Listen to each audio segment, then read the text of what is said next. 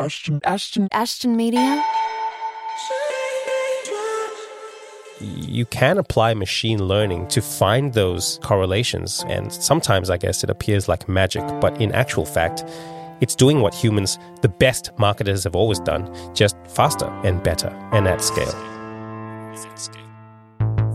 Hello, I'm Stacey Gota, Portfolio Director at Ashton Media and your host of this new Ashtoncast series, Reimagine Marketing, brought to you by our friends at SAS, Leaders in Analytics.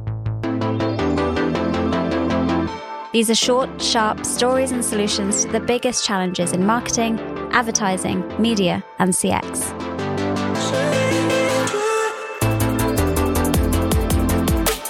Please make sure to subscribe, rate, and comment and tell anyone that you know that is interested in this industry about this podcast and your favourite episode. You can find Ashtoncast on all of the major podcast players: Apple Podcasts, Spotify, Google Podcasts, Acast, Stitcher, and more.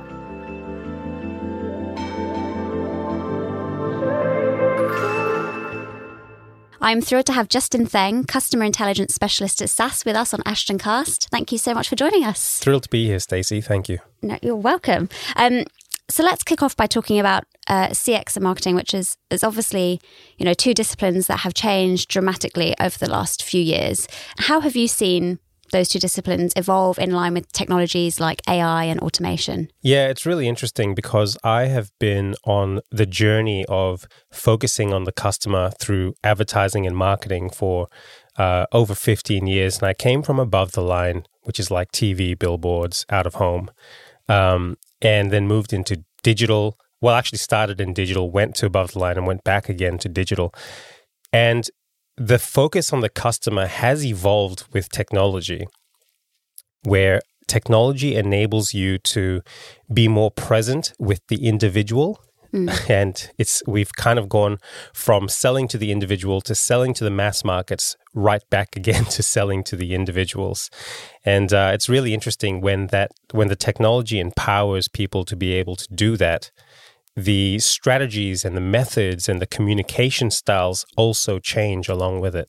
Yeah, we've come full circle for sure. Thinking more specifically about the applications of automation as an example, why does automation become a key investment for, the efficient use of resources, but also in better meeting the needs of our customers? So I look at automation as two sides. There's the internal side of automation and the external facing side of automation.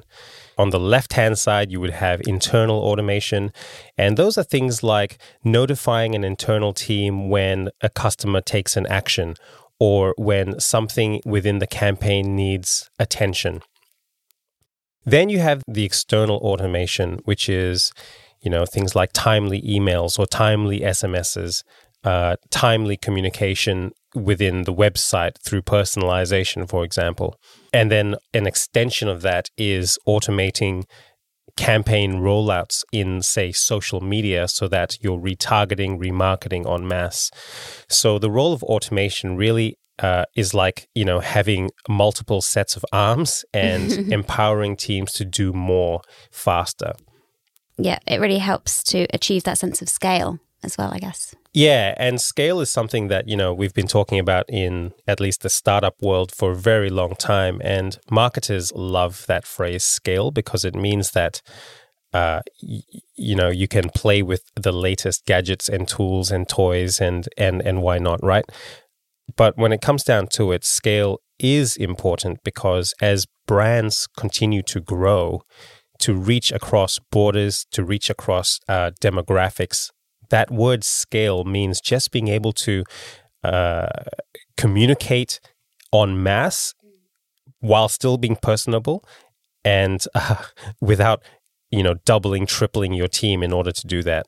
Shifting gears a little bit to think about the role of attribution modeling, which is obviously another really important aspect of marketing. What are some of the key challenges you've faced or you've seen companies face in attribution modeling, and how can they work to overcome some of those to unlock its true potential? Yeah, attribution modeling can be a bit of an academic topic if you let it be. And so I'm going to try not to be academic. There are so many ways to look at attribution. There's, position-based, first click, last click. Then there's, it just gets even more complicated from there. So the way that I look at it is like this.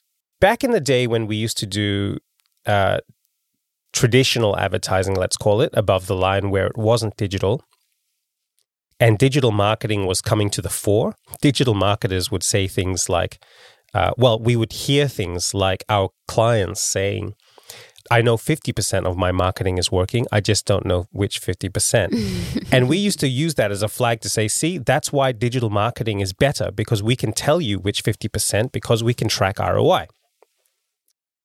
It turns out the same could go for digital marketing now. Anyone who's ever spent more than 15 minutes seriously trying to figure out which part of their PPC or paid advertising is working best will tell you that it's very difficult to see which 50% is working the best. Now, if you had a very simple marketing mix of just Facebook, then sure, you're just looking at Facebook and you can see the results of which ad sets are working best and which campaigns are working best. But what happens when your customer journey touches multiple platforms? What if they see your ad on Facebook, they click to the website, they leave, they remember your brand later on and Google it, click on your ad, and then come back? Which piece of that did the best job of converting a sale? So then what we would do is we would go to Google's attribution tool and say, well, which one did it? And of course, would you expect? Google says they did the most part. And if you go to Facebook, Facebook will say, Facebook's attribution platform will say they did the most part. Now, neither of them are lying. And it's because academically, you can change one little nuance and it'll change what touch point did the most work, simply by saying it was last click or it was first click.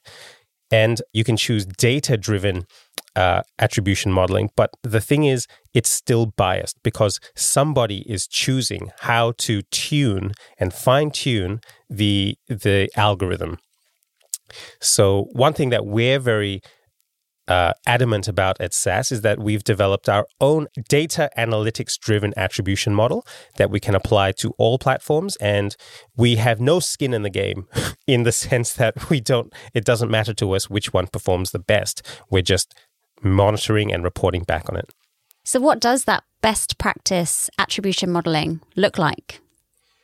Well, I think we have to accept that there's a certain level of irreducible complexity, that it isn't as simple as which ad resulted in a conversion, because humans aren't that simple. And the way that we search and find and research and evaluate our next step is not always rational. Sometimes it's emotional, which means that our buyer journey isn't linear. It is actually a squiggle. Not everybody's squiggle looks the same as somebody else's squiggle. So that said, best practice is embedding technology that allows us to do the hard math, to find statistical significance, to use anomaly detection to find what paths and what combinations of touch points, timing, privacy settings, and all of those variables, which ones combine to create best outcomes and impact for the business. Where do you think the potential of AI lies in how we engage and connect with our customers? You know, everybody says that they do AI. It's kind of like when blockchain came out as a phrase, everybody's doing blockchain, or when .com came out, everyone's doing .com. The reality is that there's been some level of artificial intelligence at play in our life for a very long time now. Any gamer would tell you that when they are playing against the computer, they're playing against an artificial intelligence. To some level, it's AI.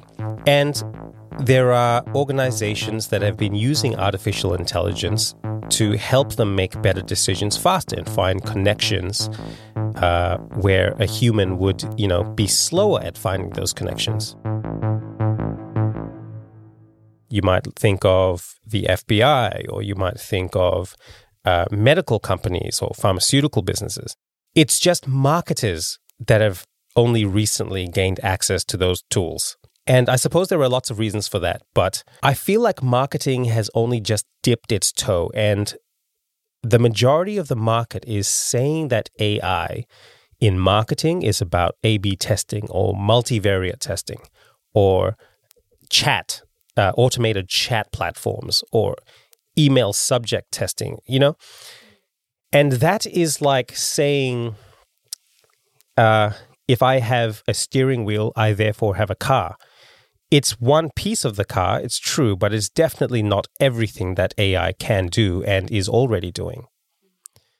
So I think the thing for marketers and CX professionals, anyone who is even remotely invested in the value that lies within customer data and making a better customer experience, will leverage the power of AI to be able to do more faster, to replicate human tasks, and to go beyond that automation, but to allow the machine to learn from data, to find correlations and significance where perhaps a human couldn't.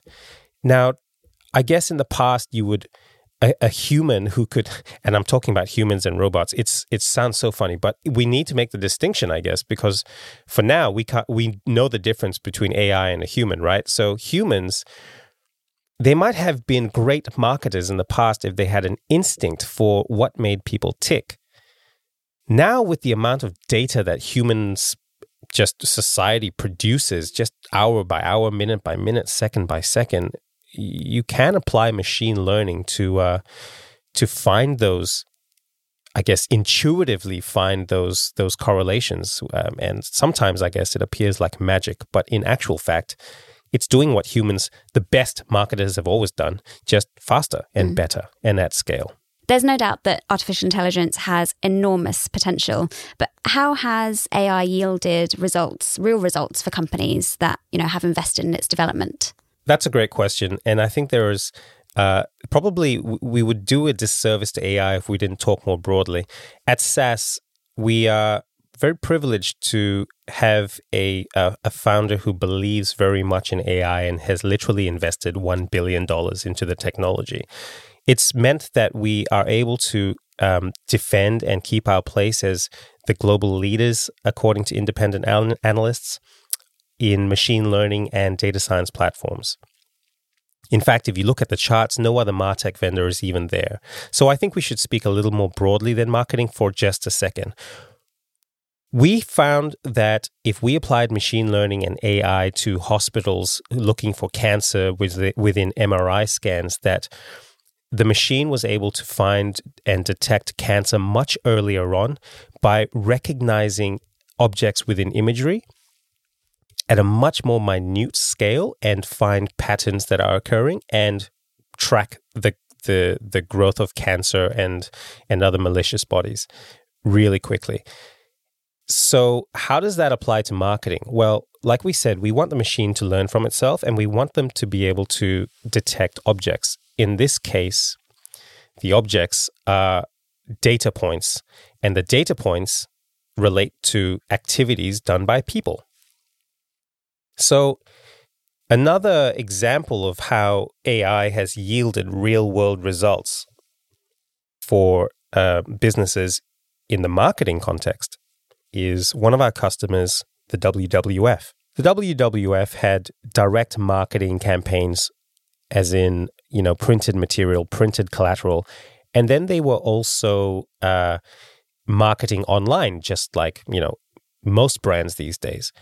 However, the bridge between what was working offline and online was a little too hard to close. Firstly, from a data structure point of view, so we helped them bridge that gap. But then we applied machine learning on it, and AI was able to look at the spend and the results from both sides of that divide and say, well, actually, you're double up mailing on one segment of a market, and you don't need to. And this channel performs best in concert with this other channel. And they were able to increase the revenue that they had from from their marketing spend by 25% within the first year and cut the number of printed collateral by 500,000 pieces of paper. So you would look at that and say, well, is 500,000 that much?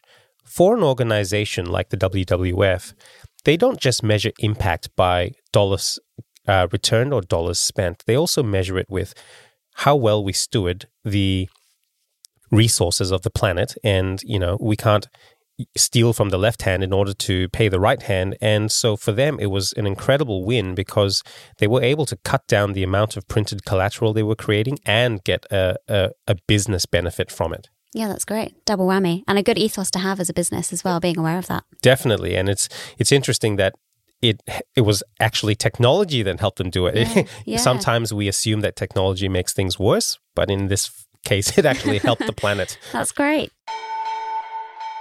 What do you see as being next for our customers and the ways in which we communicate with them? What will they come to expect from us? The greatest danger with technology is always that we lose the ability to be human, that we lose the skills that's required to speak to people like they're people.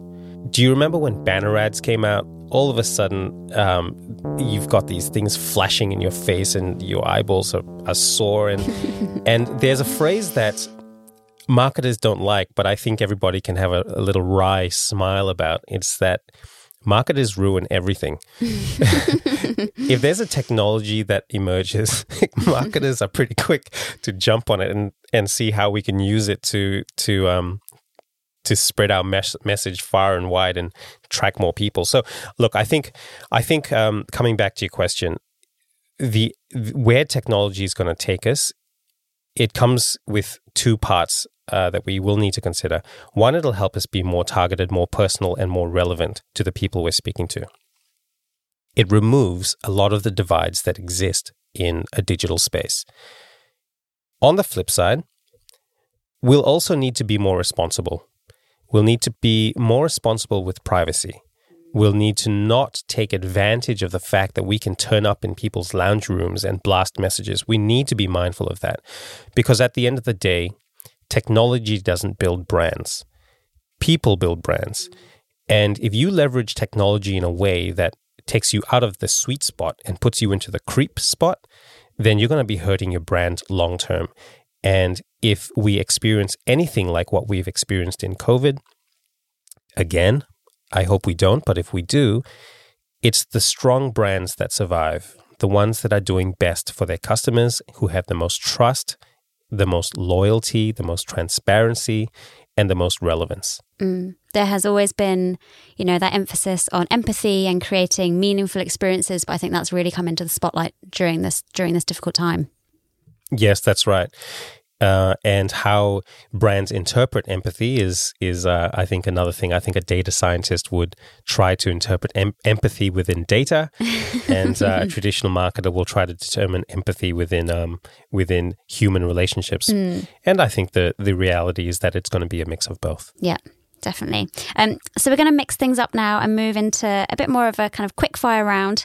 So to kick us off with that, who would you look up to as a mentor or role model in the industry? Right now, I think it's really important to actually have inspiration beyond the industry. And I think that's where the best ideas are going to come from. Right now, I would probably say Simon Sinek because of his work with the Infinite Game. There's a time and a place to be competitive, but competitiveness isn't always the thing that you should be doing. Sometimes the best competitor is yourself. And I reckon right now, the thing that we should all be focusing on, at least I should be focusing on, and I would like my customers to be focusing on, is making their businesses better, their brands better, and competing against themselves. And that'll only serve the end goal of, making things better for the customer. Yeah, that's a great notion. And what books or podcasts are you consuming right now that are helping you with your day-to-day? Yeah, unfortunately, I have ADD when it comes to books, and I read so many at once. Right now, I'm binging the Anti-Fragile. I'm binging Black Swan and Skin in the Game. So you've heard me mention Skin in the Game, and that's because it's fresh for me. So yeah, that's Nicholas Taleb. and also Sapiens by Yuval Noah. Oh, I've heard great things. It's on my list. What is the trend in the industry or in customer experience and marketing that you're most excited about? Excited is such a... It's a catch-22 because nervousness feels a lot like excitement. When you do public speaking, they say turn your nervousness into excitement, and people interpret it as passion. Okay, so I think the thing that makes me most excited and also most nervous is the evolution of the role of CMO. I think marketers and CX leaders are really one and the same thing. Somebody once said that marketers are engineers, they just don't know it yet. And I think in the next 5 years, if not in the next year, we'll see more scrutiny around what the role of the CMO actually is. And there are, the pressures of recovery ROI after COVID and justifying every spend and developing cross-functional teams. And it really is going to take a certain kind of leader to be able to sit abreast of all of that. Now, when you think about the kind of leadership that is required in that context, I think the role of the CMO is going to evolve. I don't think it's an adaptation. I think it's a whole evolution. And much more is going to be expected of whoever heads up the customer data, be it marketing, be it operations and CX. That person is going to become like the central intelligence hub within an organization. It's a much more important role. It is different to IT and technology. I think, there's a lot of concern about privacy security at the moment. Yeah. But I think there's also equal concern with job security. And recently I saw a thing from the Google algorithm where they compiled, I think, 1,000 responses of what the CMO's role actually is. And then they asked their algorithm to find one paragraph, compile it all into one single paragraph about what others think the role of the CMO is. And it was absolutely fascinating. It's probably too much for me to get into here, but definitely Google it, look it up. It's also on my LinkedIn. I posted it. And it's essentially what I just said, that the CMO role is they are seen as this magic wand across everything, and it's only just going to get more and more concrete. Like you need data and insights and human intuition to be able to figure out what is best for the customer. Is there a trend in the industry that you wish would change in some way or stop? Yeah, and I'll probably shoot myself in the foot saying this. The trend that I see is an over-reliance on technology. I think it's a real danger to assume that technology solves everything. On the other hand, I love technology, and I especially love marketing technology. I love AI. The danger is I don't want it to make our industry lazy when it comes to understanding people. Something happens when you're hidden behind a screen, and now more so. I've been working from home, and it's almost as though, like, Stacey, you forget how to use your facial expressions because you haven't needed to use them for so long. Yeah. On video calls, there's just the stare into the camera thing and the slight smile and nod, slight smile and nod.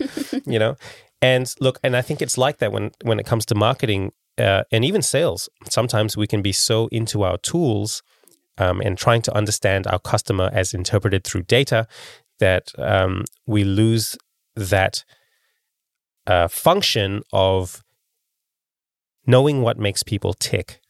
That's probably my biggest fear in the industry at the moment. Yeah, it's definitely that kind of augmentation between the human and the tech side of things that have real potential.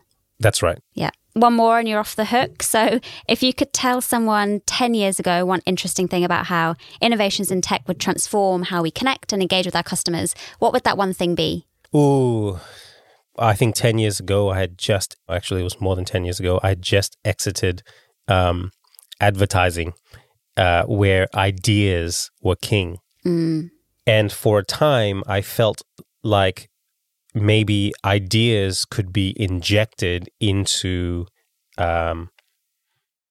digital advertising, digital marketing. And what I found was it's not as easy because the data will show you that sometimes just being direct rather than being creative gets the job done better. So what I would say to me 10 years ago is be open to the data telling you what works, but at the same time, don't let the desire to be creative and to be funny and to be insightful die. Don't let that die and just let data replace everything, because I think that would be a mistake. What a great note to end on. Thank you so much, Justin. Thank you so much, Stacey. On the next episode of the Reimagine Marketing series, we'll be playing the full interview with Rachel McDermott, Associate Director of CX at Optus. Stay tuned.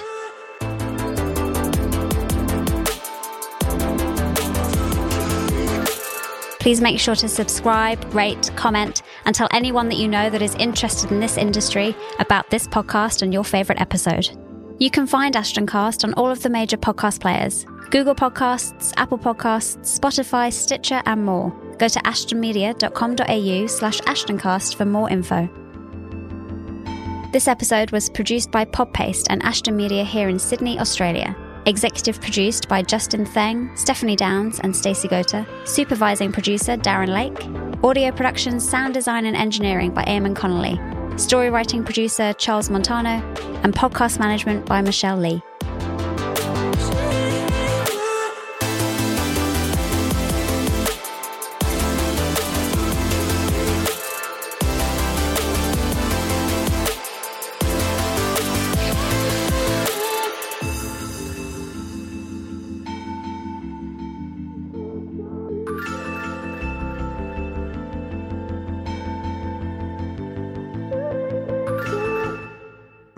Ashton Media.